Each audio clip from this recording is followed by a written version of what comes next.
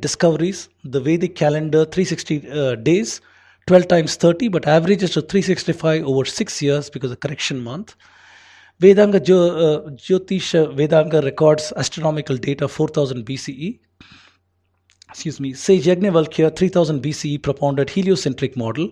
Shatapatha Brahmana, he measured the distance from Earth to Sun, Earth to Moon at 108 times the diameter of the Earth and Sun and Earth. Modern figures are these. Surya Siddhanta has got a lot of complex astronomical and time measurements. 2000 years ago, Indians proposed stars were like the sun but further away.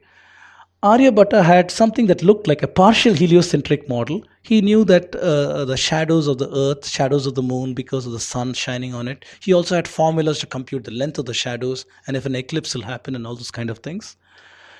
Varahamihira said same force that holds objects to earth also holds celestial bodies in space. Brahmagupta calculated Earth's circumference at 36,000 kilometers. Bhaskara too calculated precision of equinox at 25,461 years. The same precision that I'm talking about, Bhaskara too put it down to 25,441 years. Very, very accurate figure that was not bettered upon until European science around 19th century. Sayana, who was the prime minister in Vijayanagar, he, in his commentary on Rig Veda, computed the speed of light. Subhash Kak shows that his 2202 yojanas and half nimisha translates to this figure, very modern figure. Surya Siddhanta, amazing book. You can download this from Google and read it. It contains chapters on astronomy, time cycles, and planetary diameters. Yep, you heard me right. It talks about planetary diameters. Not only were the ancient Indians observing these planets as blobs of light moving in the sky, but they also knew those blobs of light have got a diameter, a physical dimension associated with it, and they were able to compute it. So Surya Siddhanta lists Mercury at, not in miles obviously, these are modern interpretations, 3008 miles, the true figure is so much. Saturn at 73,000 miles, this is the true figure. Mars at 3,700 miles, this is the true figure. Venus and Jupiter, they made some mistakes in getting those things. Now you may wonder, how on earth did they do that? Whether it was 700 BCE or 480 current era, how on earth did they do that? They didn't have telescopes. How did they do that? Well, it turns out that they used trigonometric ideas. One idea, if you have the half moon directly overhead of you, you know that the illuminated face of the moon comes 180 degrees away from the sun.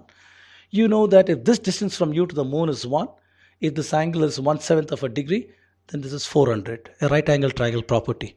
Using these ideas and using ideas that everybody who's done integration in high school knows about, if you did Riemann integration, you know that you had to draw a lot of lines over there in your graph paper and summing the area under the curve. You know, those lines help you to do that to get a better and better figure. Similarly, the ancient Indians, in order to compute Tithi, they needed to compute Tithi, when a particular Tithi would pass and so on, as accurately as possible. So they would divide the nakshatra from one to the other by finer lines of resolution, which will allow them to map the movement of heavenly bodies in a much finer way. So by making use of how quickly the bodies are moving and by using trigonometric ideas, they were able to estimate these planetary diameters. That is the ingenuity of our ancestors that we need to connect to. This is lost in the popular discourse completely. We have no idea. We don't even talk about these things.